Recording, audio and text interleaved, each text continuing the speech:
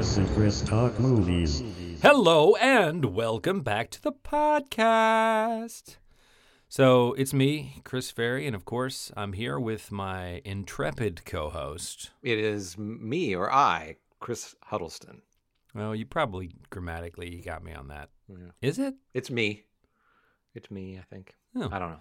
Anyway, today we're very excited to be talking to you about the sometime or other film. 2012. John, when? 2012. The 2012, that's what I said, 2012 film, John Dies at the End. Solving the following riddle will reveal the awful secret behind the universe, assuming you do not go utterly mad in the attempt. If you already happen to know the awful secret behind the universe, feel free to fast forward ahead. David Wong? David Wong? Did you doze off there?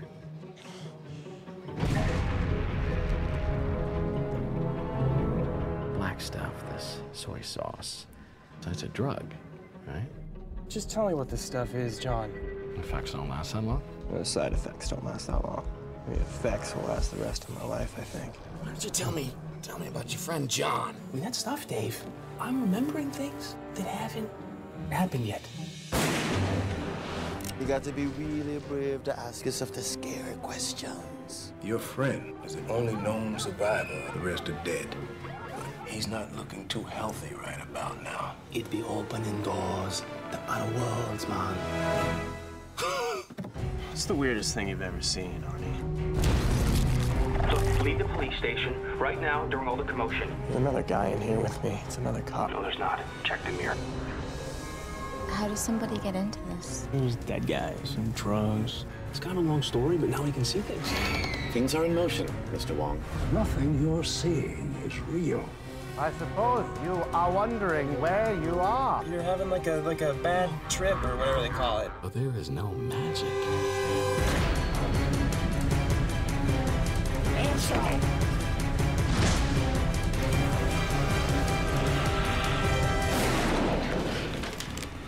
Move now.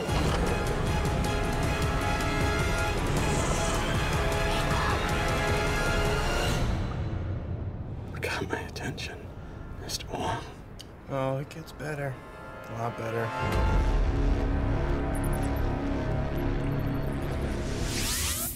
Okie dokie. Do you have a synopsis for us, my friend? I do. As we said, John Dies at the End is a 2012 film.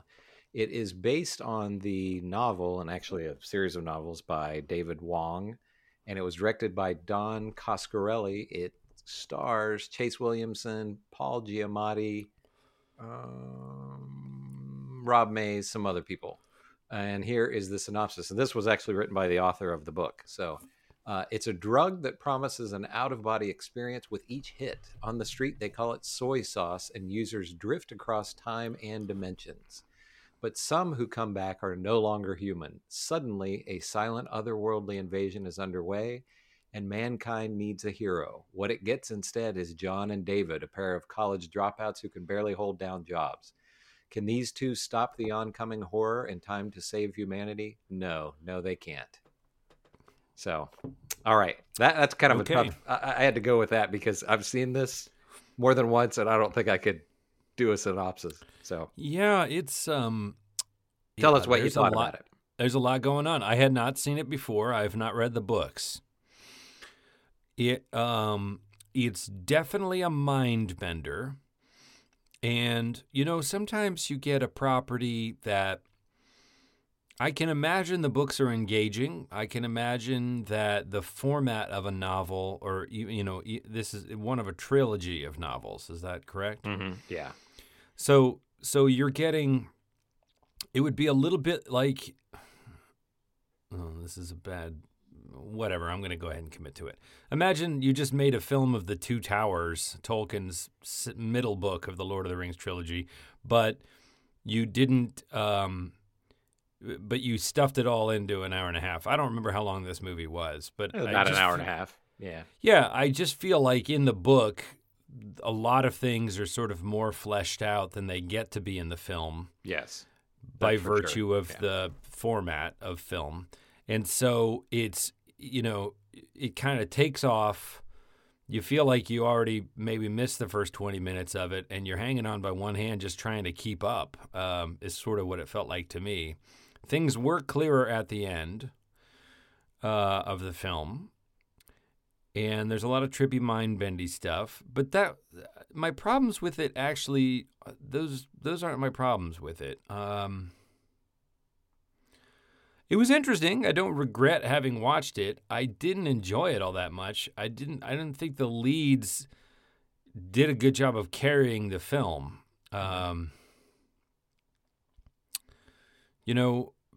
Bill and Ted is a portrayal of two, noodle heads, but it's engaging, right? I mean, you don't like that movie, but you don't tire of watching Bill and Ted, and I kind of tired of watching these two not act through the film. And then Paul Giamatti comes on screen and is just chewing the furniture, like leaving everything on the table. And then at the end, it's like he's an executive producer of it. Yes.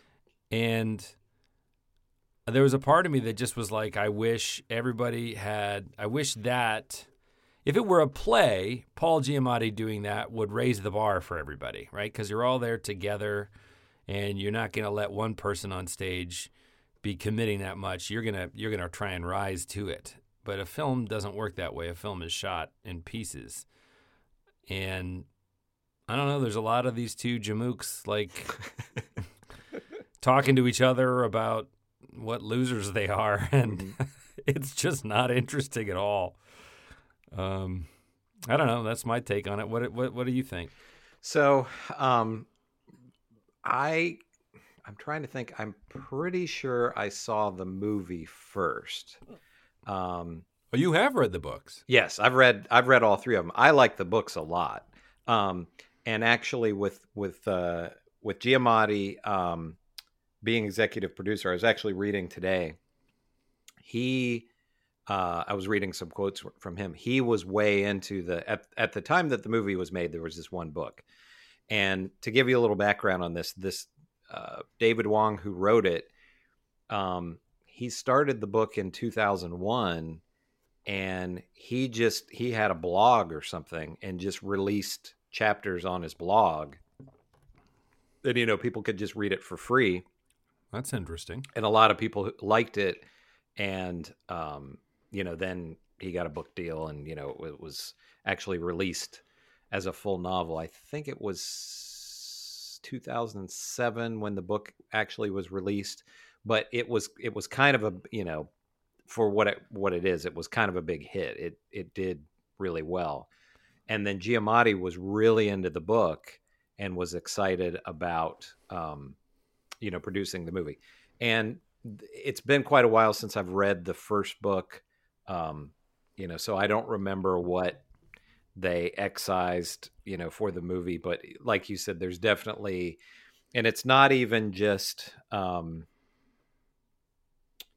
that they cut things down for time or anything like that. It's almost the movie. I like the movie, but it's almost like the movie. They just kind of picked scenes out here and there from the book. You know what I mean? Does that make sense? Yeah. Yep. So, I mean, the book, is just way more in depth with everything. And there are just a whole lot of other kind of stories happening that aren't covered in the movie. There's at all. Girlfriend character that doesn't get much screen time. Yeah, she's in the book much more. Yeah, and so that's why people show up, and then you're like, I bet in the book this is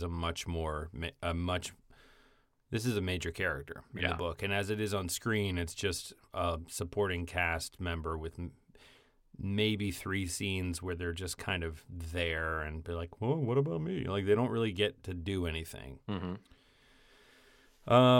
Some interesting effects, some fun. There's early on. There's so genre-wise. Rachel was asking me before we started, like, tell me about the movie. Is it a horror movie? And I was like, no, but there's horror elements to it for sure. I mean, I guess sort of sci-fi if you had to put it in a single box. Yeah. was trippy, mind-bendy, reality bending, with elements of the horror genre, like the monster that sort of forms out of, is it like internal body parts or is it cut meats? I don't. In the very beginning of the movie where they Yeah. go to the girl's house and she's a ghost Yeah. or whatever. Yeah, that is it's just all kinds of meats. Yeah. There's a big freezer It's full like of cuts of sausage meats and I think his sausages and head sort of is a chicken, and turkey, yeah. Or a And turkey, it sort of yeah. forms this monster that right. Yes, that's coming back to me now. So that's a horror element, but it's also a comedy. Mhm. It's also played for laughs, and you hear that in the synopsis you read. Can they save? No, they can't. Right? Yeah. IMDb You can tell- listed as comedy, fantasy, horror. I don't know Okay. about fantasy. I mean, it feels more sci-fi to me than fantasy. I think Lord of the Rings. Yes. So it's an alternate. It's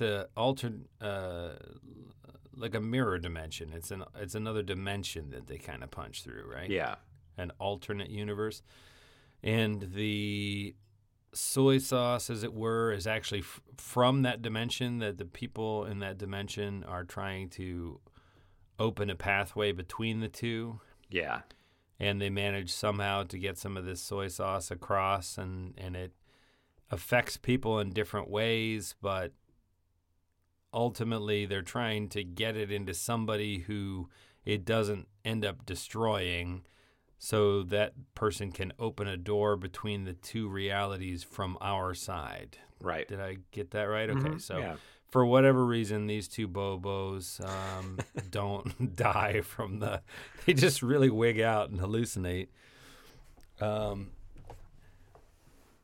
Yeah, and so in the alternate reality, there's sort of I guess it's described as a living computer, but it's just this huge organism with tentacles and a giant Sauron-like eye and a deep disembodied voice, and it sort of mind controls all of the living things on Earth. Mm-hmm. It's forget the name of it. Yeah, I forget what it's called too. Yeah, I mean, some interesting stuff. It didn't really cohese for me, and to me, I think I'd have gone with it more if I liked the leads on screen more. I'm not trying to knock the actors. They maybe are terrific. I just didn't think they showcased well in this film. I feel like based on the books, they cast these guys pretty well because, they're supposed to be these kind of slackers. And definitely John is he seems a little more frat boy kind, and he is in the movie. And then Dave, I kind of like the guy that plays Dave. I think his name's Chase Williamson. Yeah, he's just real deadpan, through the whole thing. So I kind of like, I mean, it matches what, they were trying to do in the book, or what the author's trying to do in the book. So, and it was, I checked the budget today. It was just listed as under $1 million, which I feel like, yeah. Well, that's a surprise. Yeah. So I feel like they got a lot out of their budget. This is now a 9-year-old movie. So some of the, there's some, and with a low budget, there's some digital effects that don't work too great, but the practical effects are good in it. And, everything, it's shot well. And, I don't know how much are familiar with this director, Don Coscarelli, but he's most famous for, he directed Phantasm, and then there's a bunch of Phantasm sequels, and he's involved with some of them and some he's not. But another one, have you ever seen Bubba Hotep? Oh, yeah. Okay, he directed Bubba Hotep. We could do Bubba Hotep. Yeah, that would be fun to do because I haven't seen Bubba Hotep since it came out originally on video. Yeah, me neither. And that came out in 2002, so that's now almost, Let's do that next. Okay, that'd be awesome. And that's our next one. We're going to do Bubba Hotep. Yeah. Well, Let's wrap it up. So what do you know? I'm kidding. but it's good because we started off saying, what do you want? We haven't even talked about what you want to do next time, but there it is. It fell right in our lap. Yeah. So, but I feel like, again, this is, and I know you, having not read the book, you don't have the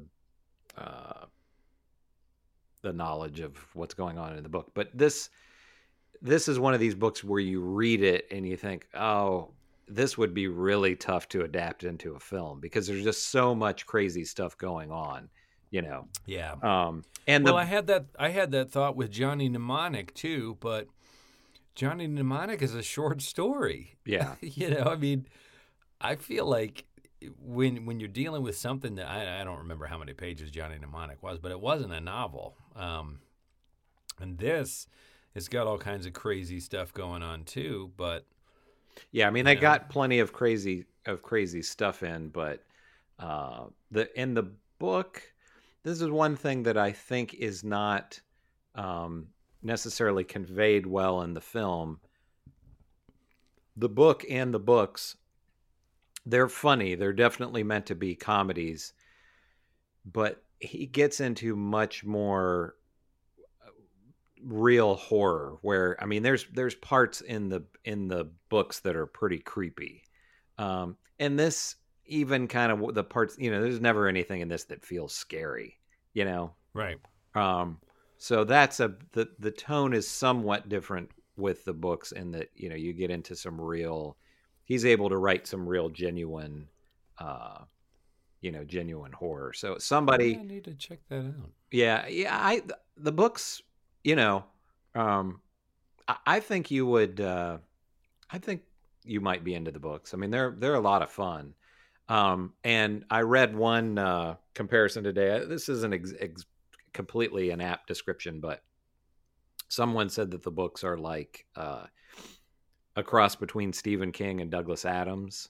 Well, that's high praise. Yeah, it's not really the kind of, it's not that same kind of humor as a Douglas Adams book because it's more kind of stoner humor almost, And obviously, I mean, Stephen King, is one of the greatest horror writers ever. So, but he's pretty good. Yeah. But it gets into, like I say, there's he does some genuinely creepy stuff in the book. So I think, and they're not real long. The first book I want to say is probably about 350 pages. That's about the length of each of them. So less than $1 million. I mean, that's Paul Giamatti not taking a paycheck. Yeah. For one thing. Yeah.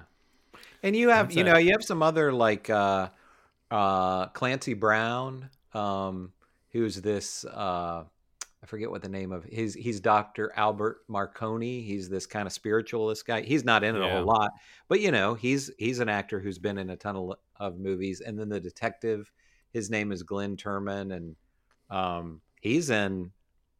think he's in Gremlins. He's been in a ton of movies over the years. So yeah, I mean, those guys probably have a day rate, and they probably shot, the Marconi stuff you could have shot out in a day. Yeah, for sure.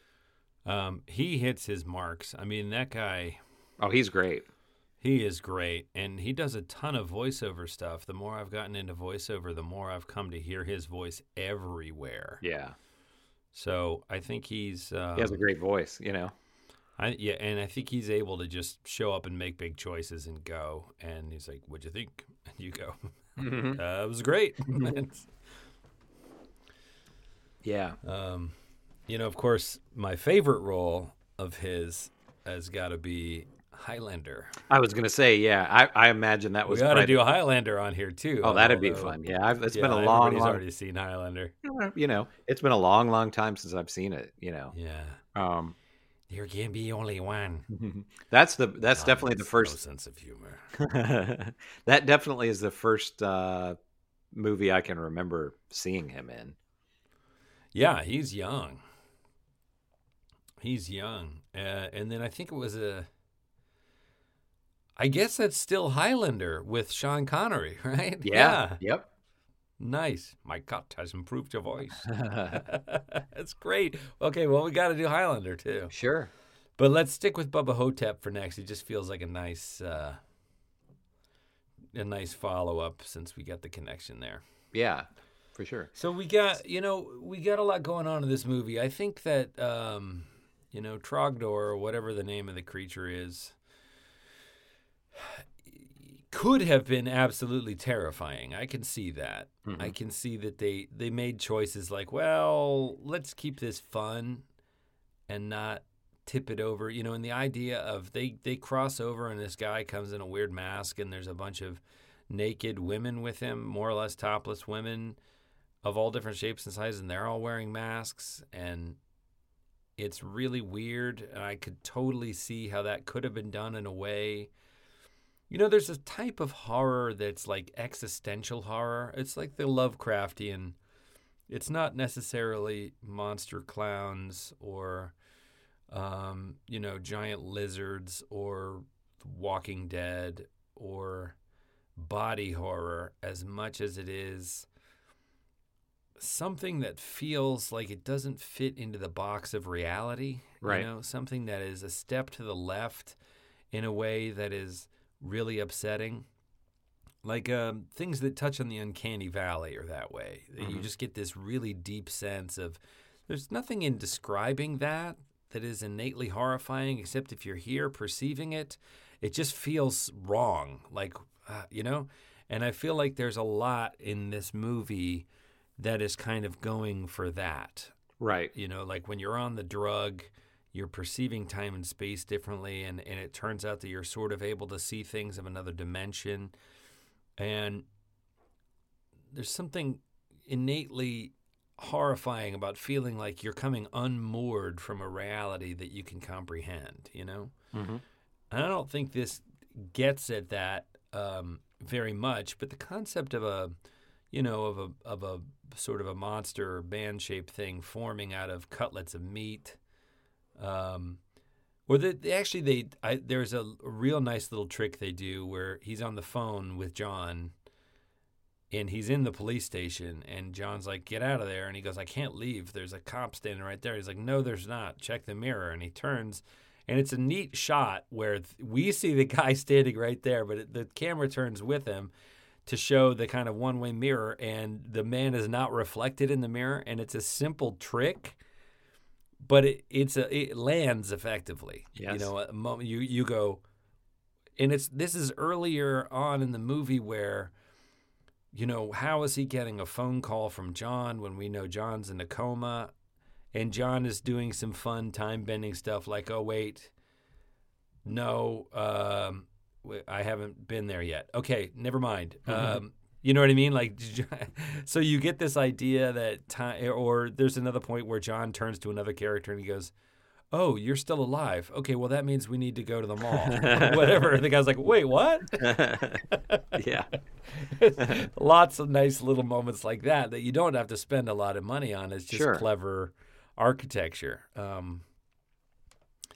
Less than $1 million. It doesn't make me enjoy the movie more, but I am impressed. Yeah. Because they get a lot in this movie for that budget. There's a fun scene, you referenced that in the police station. There's a fun scene where, so Dave is in the police station, and as you said that, the guy doesn't appear in the mirror or whatever. Well, then that guy starts, as soon as that happens, that guy starts fighting him.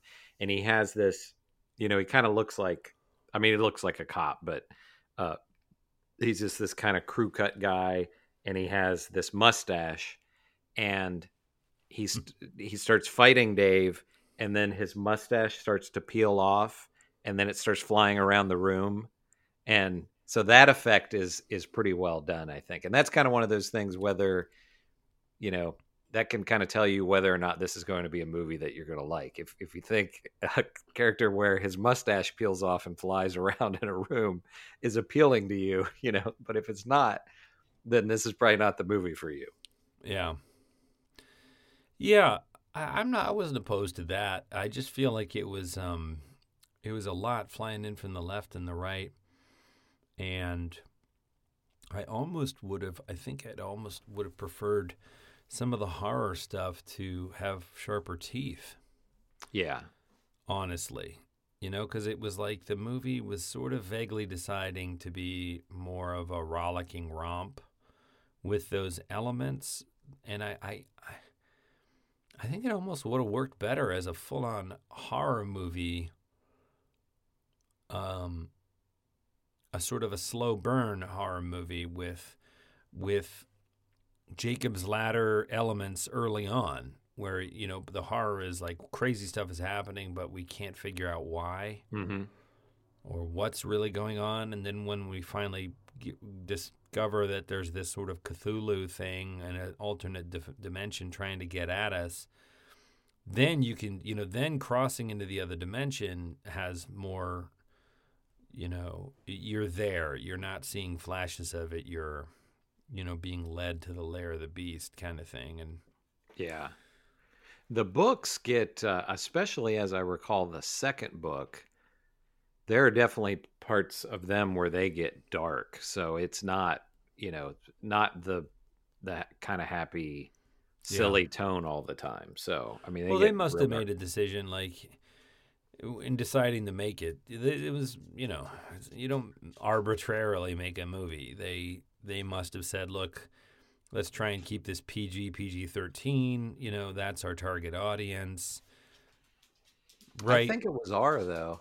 Yeah, it's rated R. Yeah, because the nudity, you know, and there's some language. The violence isn't. There's not really. The violence isn't too graphic or anything. But I kind of wonder if it's just with a budget, you know, with a lower budget, it's probably easier to go funny than it is to really be scary, especially when your effects are limited, you know? Maybe, but speaking as somebody who made a horror movie for $35,000, the practical effects that we made up ourselves are my favorite parts of that movie. Oh, okay.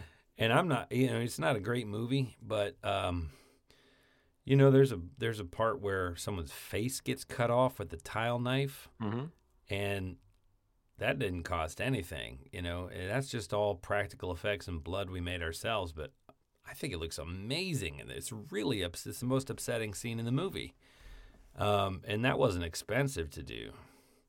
I mean, I suppose if you wanted to do the monster looks a little corny at the end, but I think crazier CGI would have been more expensive. It's still what they can do with computers today. I mean, it didn't look terrible. No.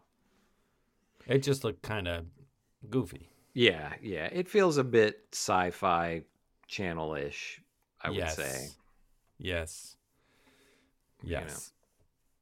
In your movie, you should actually do a shout out for that, because I'm not saying this just because we're friends, but it's a good movie. I mean, it's worth watching. I appreciate you saying that. I went back, especially for $35,000. You know, well, for $35,000, it's a great movie. Yeah. Salvage is what it's called, and it was. Is it streaming anywhere? I think you can just watch it on YouTube. Oh, okay. Like, somebody ripped it and put it on YouTube in like 4 parts, and the way everything fell out, there's nobody who's like legally, you know, trying to protect the interest of this movie, so it's just there. I'm thinking you could just go watch it for free. And it's under. There's another title too, right? Isn't it under another title some places? Yeah, European. The release of the European was, I don't remember what the European release was, but it was 2006. We took it to Sundance. Yeah, I mean, nobody ever expected it to go that far. We just wanted to make something we could sell. And I think it was a 35-page script or something. It was this skeleton of a script. The guys who made it, Josh and Jeff Crook, were all about sort of flying by the seat of their pants, you know. So they weren't huge on pre-pro, and they spent a little more time in post-production. But they just sort of figured, like, I don't know, we'll go and we'll get it in the can, and then we'll cobble a movie together. And unfortunately, the finished film feels like that. I mean, it came out great for the money and time. We shot it in a month, I guess. So a month and $35,000. And we took it to Sundance. I mean, that's the short version. That's like, it was pretty good. But you know, the dialogue is really baloney, and I think if we had had a better plan going into it, there's some plot holes, and the big deal of it is that it gets boring in the middle. So there's just not enough plot to sustain the 80 minutes. There's probably, you know, half of that. There's 40 minutes of plot, and then the rest is sort of, if you wanted to be aggressive about trimming it down, you could probably make a 30 or 40 minute thing that told the same story a lot leaner. Anywho, and so, John doesn't die at the end. No, not yeah. Unless not in this movie. Yeah. So it's false advertising. It's sort of in a way. It's a catchy title though. It is, yeah. No, I kept expecting John to die at the end, and he doesn't.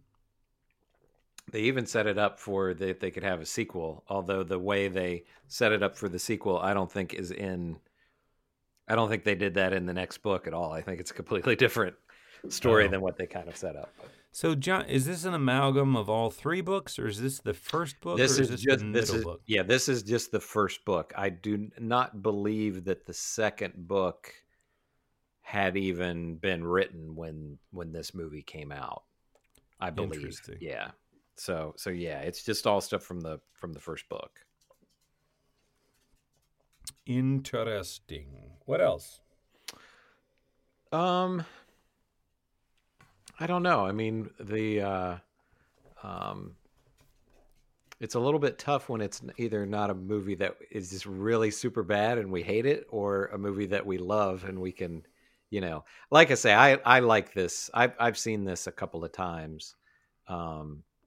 And, you know, I think it's fun. If people that like, you know, if you like kind of mind-bendy, as you said, sci-fi, horror-ish stuff, with, you know, you're not too annoyed by, I don't know that they're, in this movie, they're necessarily presented as stoners, because it's not like they're, you know, hanging out like, hits. Right. But it is, they get into this drug, the soy sauce, which is what, you know, enables them to do all the kind of crazy things that they do in the movie. Yeah, it's trippy. Yeah.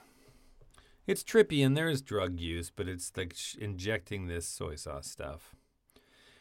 I think there's a lot of interesting stuff in it. It just doesn't quite gel into a singular thing. And again, I just think for me, these 2 leads weren't particularly compelling. I'm not trying to be harsh, and I don't wish them any ill will. They weren't doing it for me, you know?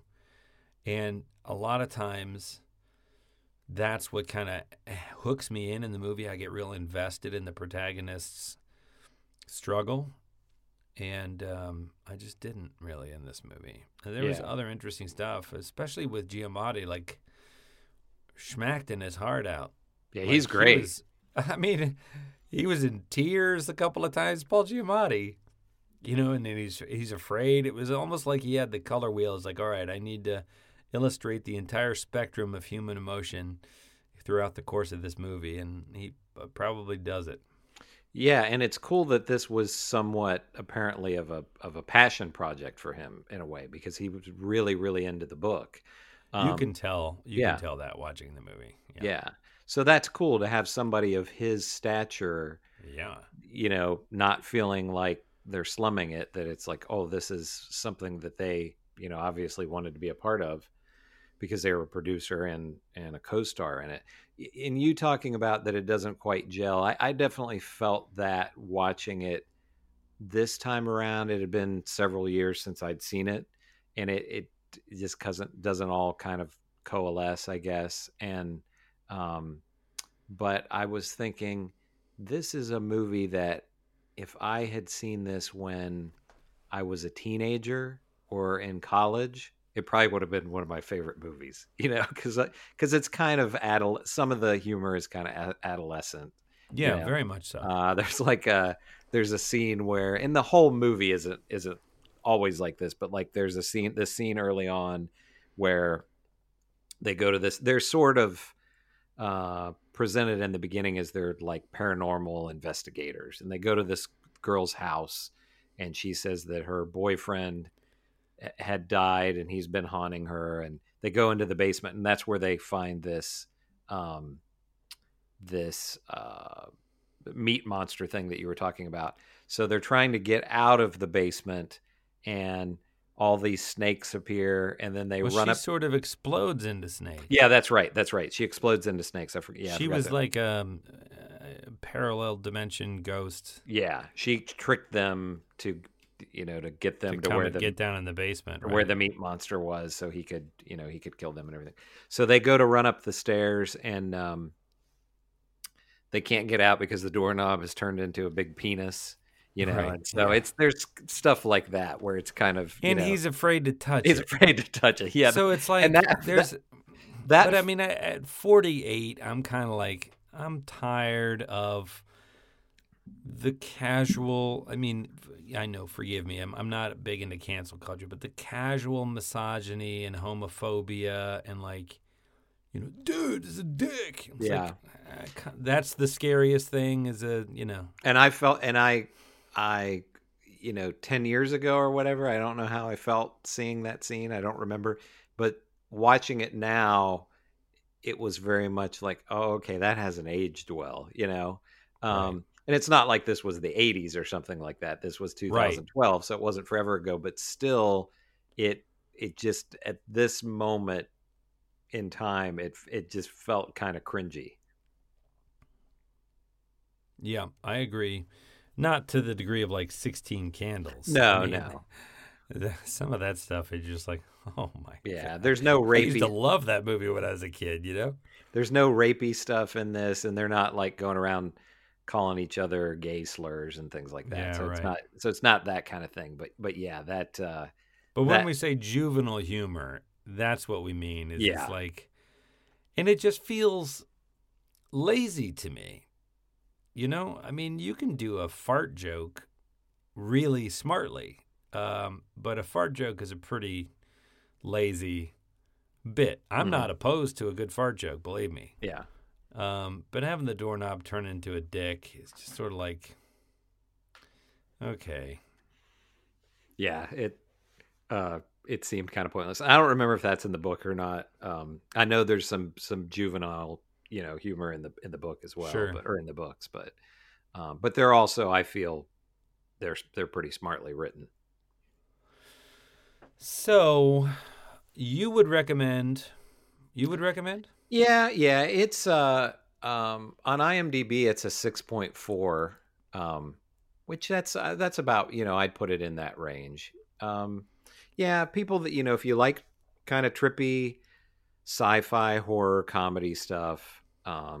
With a couple of leads who are kind of, a little bit, I don't know if douchey is the right word, but, just slacker type guys, and you haven't seen this, I would say, give it a shot.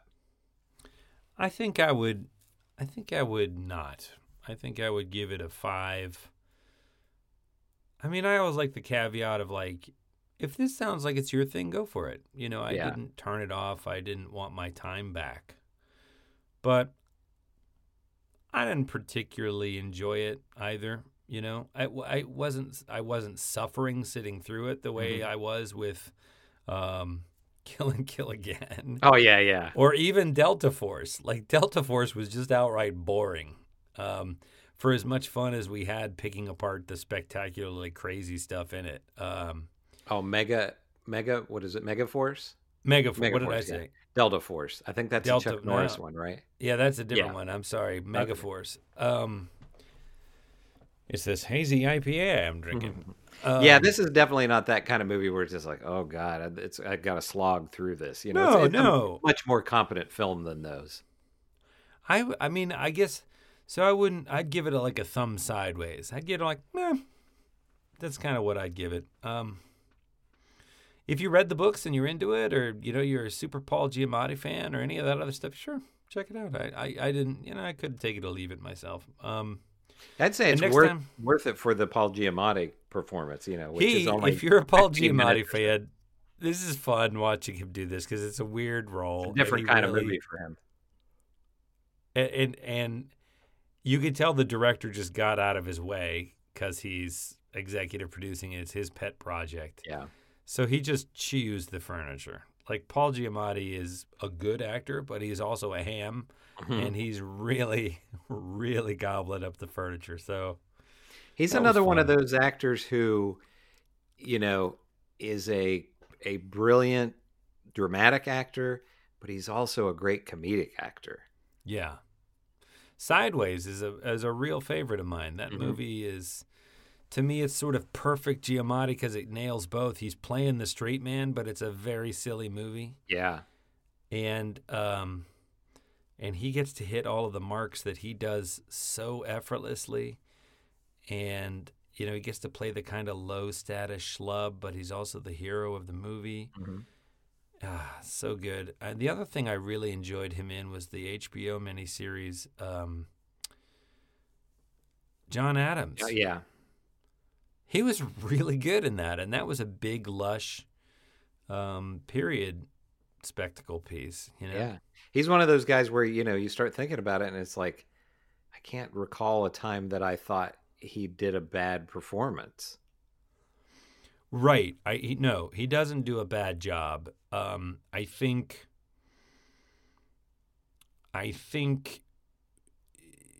the times when it's not working so much with me and Paul Giamatti is when the director isn't like he's cast in material that is too stereotypically, like they go, you know who'd be perfect for this is Paul Giamatti, because it's all of those kind of cliche things you think about, the Ned Flanders-ishness of him, and you know, and so you put a hat on a hat. You know, you kind of casting Paul Giamatti in this role is really over emphasizing the elements of the character, and then the director's like, yeah, more, bigger, more that.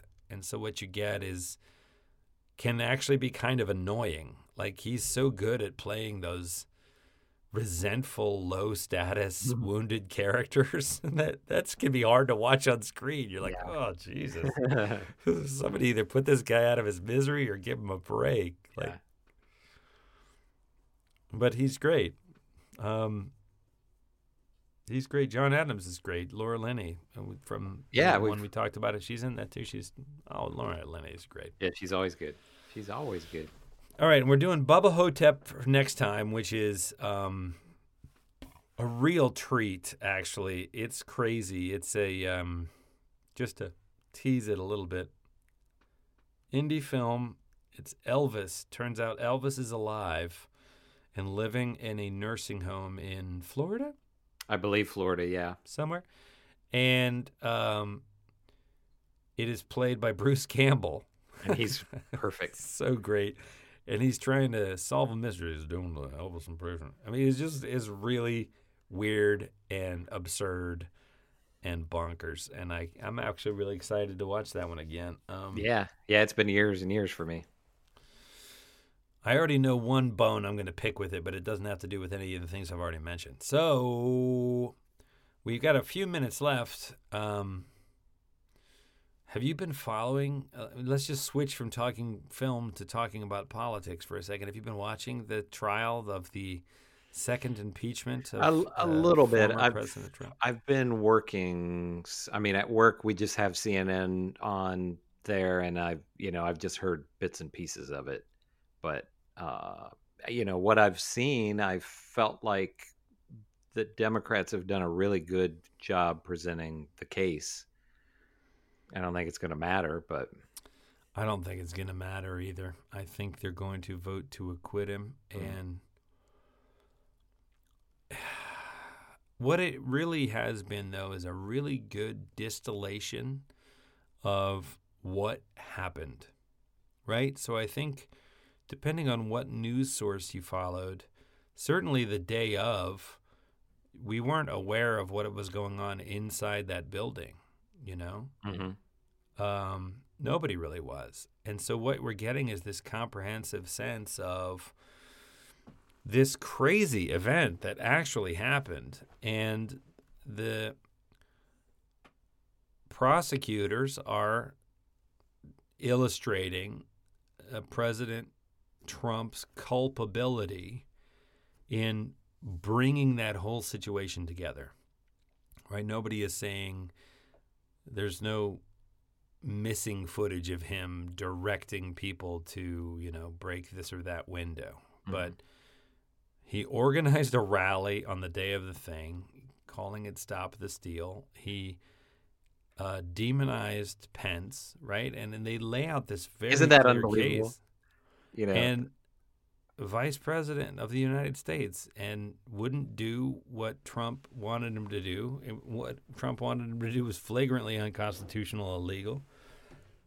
And as much of a sycophant as he was, he's like, I just can't do that. What you're asking me to do. And so he said, you got to go up there and fight like hell. He gathered them all together. He'd been ginning them up for weeks.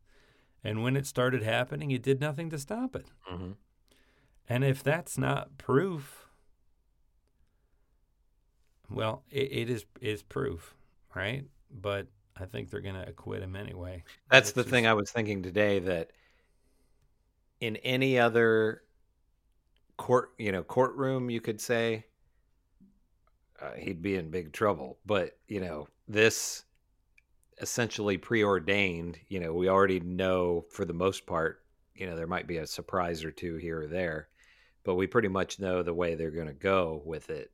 But if it were, a regular courtroom where the verdict hasn't been already decided ahead of time, I mean, again, it's a compelling case, I feel.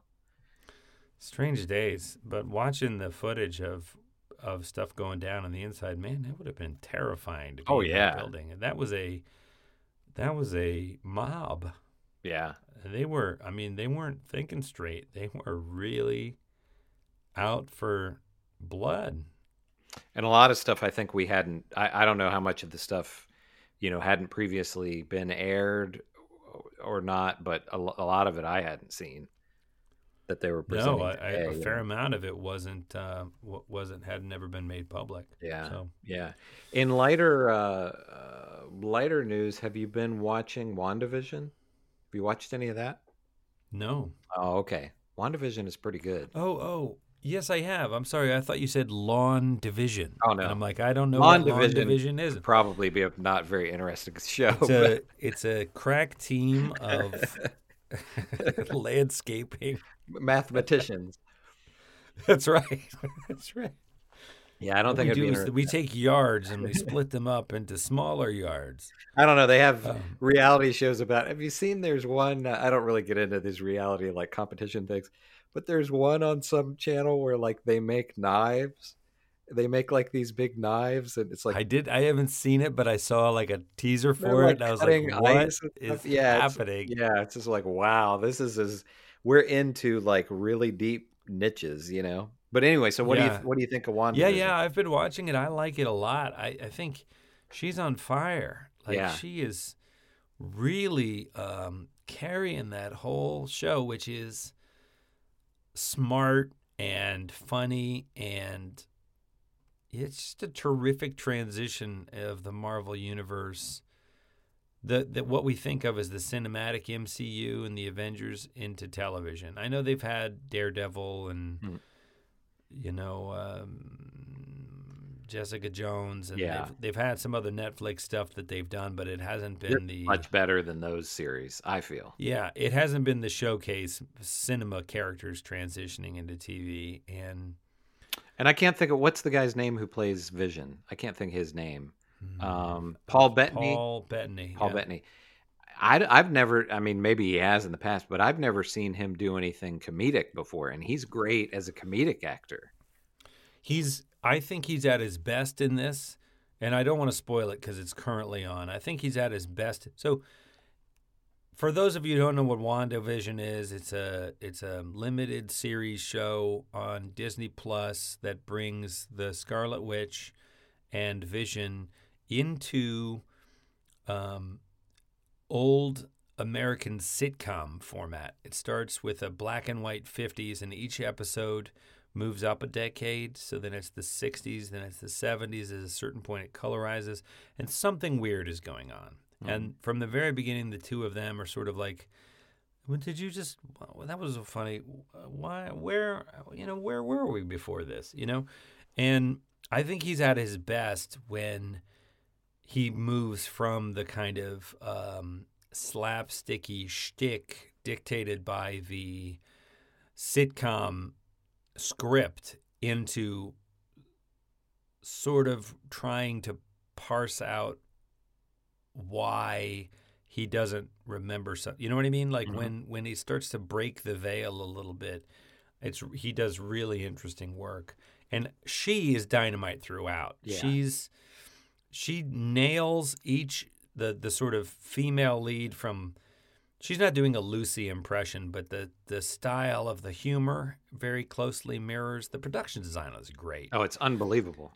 And she really nails at an acting style level each of the different things up through the sort of Brady thing. And the last one I saw was it's a sort of a 90s thing where she's got, permed up hair, and it's it's terrific, I think. Me too. And the one thing that I've thought about is I wonder. I've seen kind of mixed reception to it, but a lot of people that I've seen, online talking about it are people probably around our age. I wonder, they do such an amazing job, as you said. The first episode or two, it's kind of like the Dick Van Dyke Show, and then it's kind of the Brady Bunch, and then you said like an 80s or 90s, like a Full House or something like that.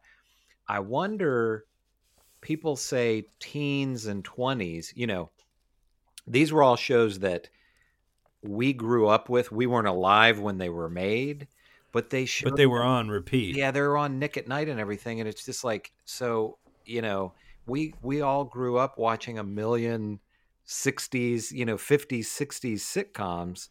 And I wonder, we watch it and it's just a lot of it I'm admiring. The story is great, but I'm also admiring, wow, they just got the look of all this so perfect. They nailed that.